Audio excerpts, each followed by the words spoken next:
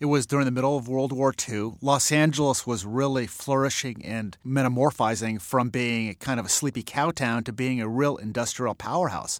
Tons of people and cars and energy and factories came.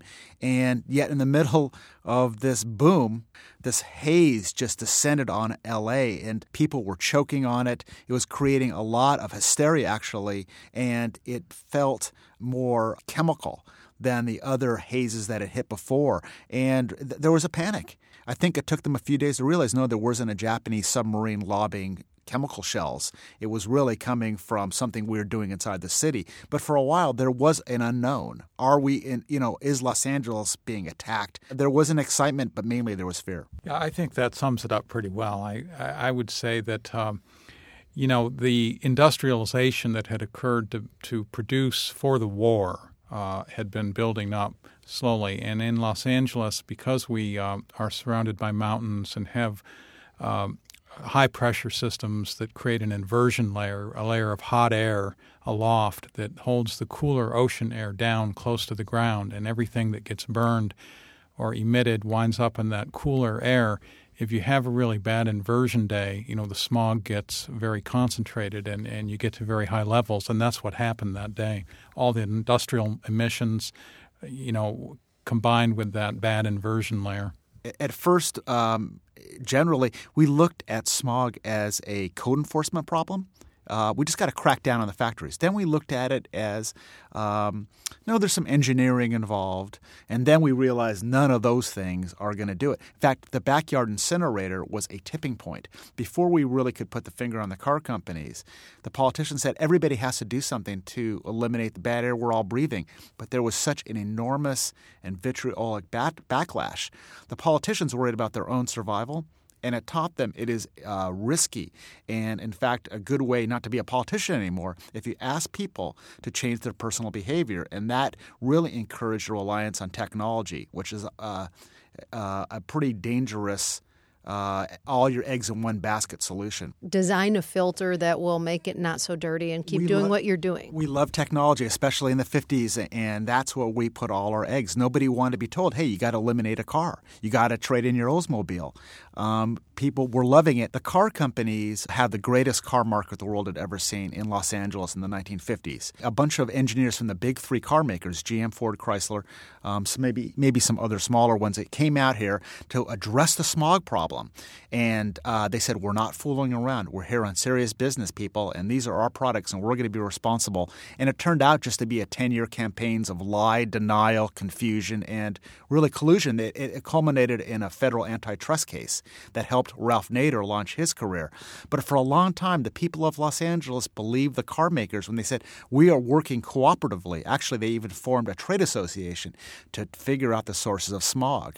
But all the while, they said, this is a tough one because it's not our products causing the problem. It's your weather. It's the meteorological conditions in Los Angeles, the inversion layer. So they really blamed our smog on our natural environment, not on their fossil fuel emission gorging machines. So it was ironic. However, they had people in Los Angeles that wanted to hear that message because we loved our cars. In your book, you sort of identify this pre-1950s period where these new regulatory agencies and the city council and everyone is struggling to figure out where is this coming from, what's responsible. And several times they point their fingers at the oil industry. Because there was, which I think Chip can probably talk more about, but a scientist at Caltech named Ari Haagen-Smit who had done studies on what was causing smog.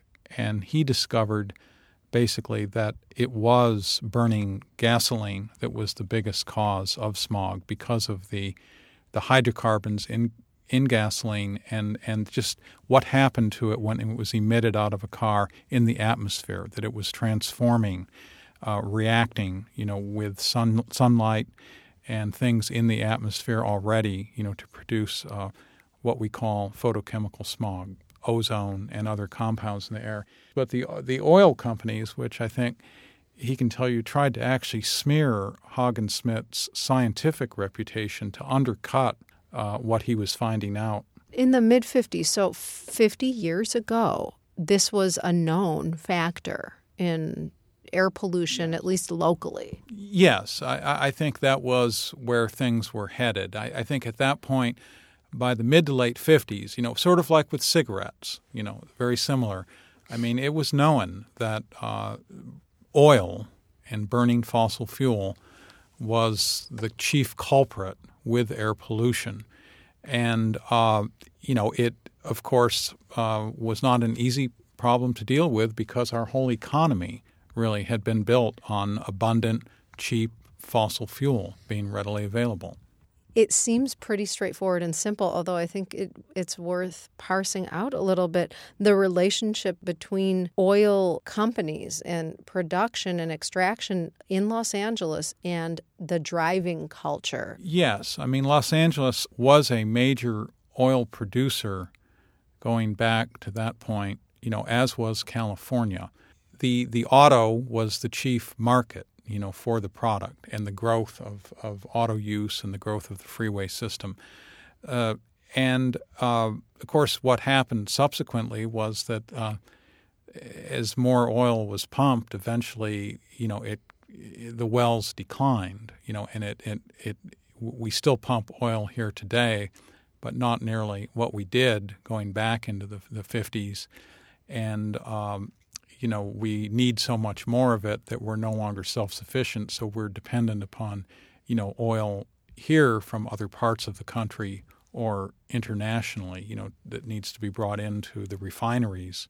But the oil companies back at this point when this science was surfacing had an enormous pull in terms of the economy here. They had a gigantic pull. They were, the fat cats that we think about when we think about early Los Angeles. Actually, in the 40s, late 40s, before we really could put our finger on the problem, the oil companies were terribly vilified and blamed before the data was in. And it was just the belief these big operations, of course, were generating the smog. It was really the cars. So after years and years and years of feeling politically beat up, they eventually got institutions and organizations to do the research for them. In some ways, these were front groups. One was called the Stanford Research Institute, a independent, quote-unquote, think tank on the Stanford University campus. The other was a very powerful group called the Western Oil and Gas Association. They essentially did a lot of the talking and some of the scientific denials of the oil companies being responsible for pollution that was choking people. And so by the time this Caltech biochemist came along, the oil companies felt like they were up on the cross and they were martyred and they were misunderstood. And they tried to pump out a lot of PR releases and percentages and all that. People still didn't believe them. And so this little biochemist from Caltech was saying something they did not want to hear, which is the things that they refined was going into a car and causing this massive amount of smog. And it was almost hysterical. They were ignoring the scientists' work until they no longer could. There was even a big symposium in Los Angeles where they invited every person except for this guy from Caltech who said smog and hydrocarbons are synonymous. And so it was rather a morality play and a case of people feeling they were blamed for something they didn't cause. The measurement devices that were available at the time, there was the smogometer, I think, that you start out with. And I mean, what were these things? How was it possible really to do more than just, as you were both saying, look at the air and say, we think this is happening because we can see it? Well, I think what the old way that they measured air pollution was to measure essentially the oxidants in the air, or ozone.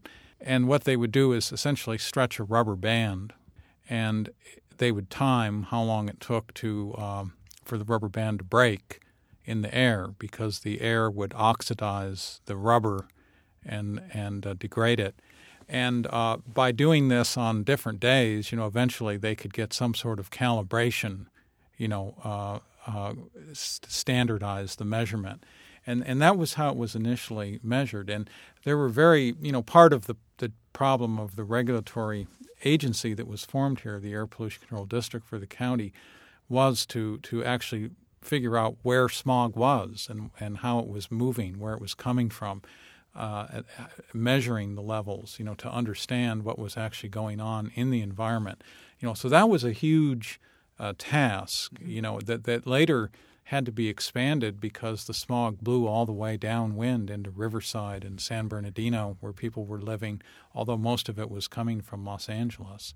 And so that became another political issue because the county supervisors in Los Angeles, which had all the industry, didn't want to ruin its economy here necessarily. It was dependent upon the industry for the jobs and revenue.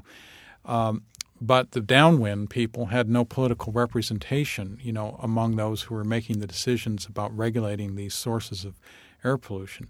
So that became an eventual struggle where they wanted to get representation, and that's when they unified the county air pollution control districts into what is today the Regional South Coast Air Quality Management District, and that happened in the mid-1970s. But that story, that took many, many years before it happened.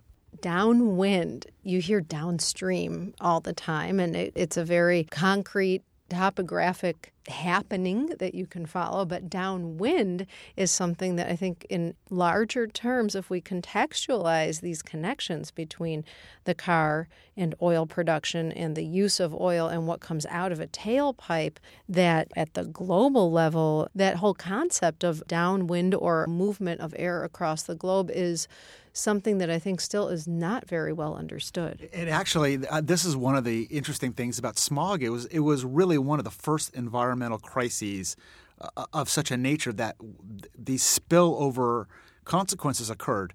The downwinders were the victims of LA's industrial smog production and consumer car smog production, and people that wanted to live more rural lives or less cityfied lives were thinking, great, we're living out here and we're still getting the most noxious result of Los Angeles that we could.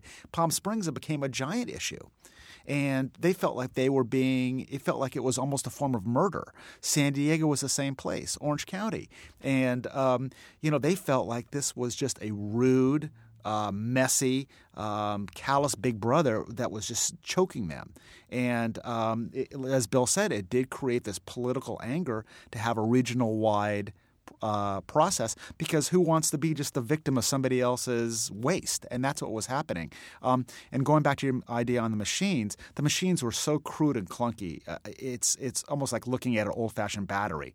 They would weigh down cars with these testing equipments. They would stick these gadgets in tailpipes to try to figure out what was coming out of them. In some cases, they had some primitive machines at the old smog agency that used to leak acid that would drip through the floors. So our technologies today are miles ahead. In terms of our social understanding, I'm not so sure. Can you imagine today?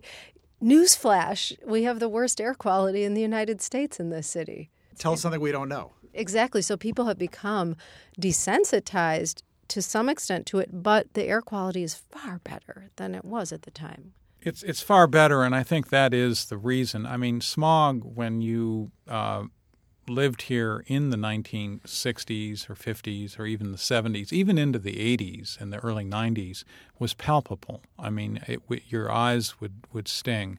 You would feel it in your chest when you took a breath. You could smell gasoline, hanging in the air when you went out to get the paper in the morning, from the doorstep. And it's not like that now for most people. There are pockets in the city or the area where you still have a lot of diesel soot, although that's starting to be cleaned up, and where you still have that sort of palpable perception, of air pollution. But because of the fact that most people don't get that anymore on a regular basis, it has dropped off the public agenda, and it's a top issue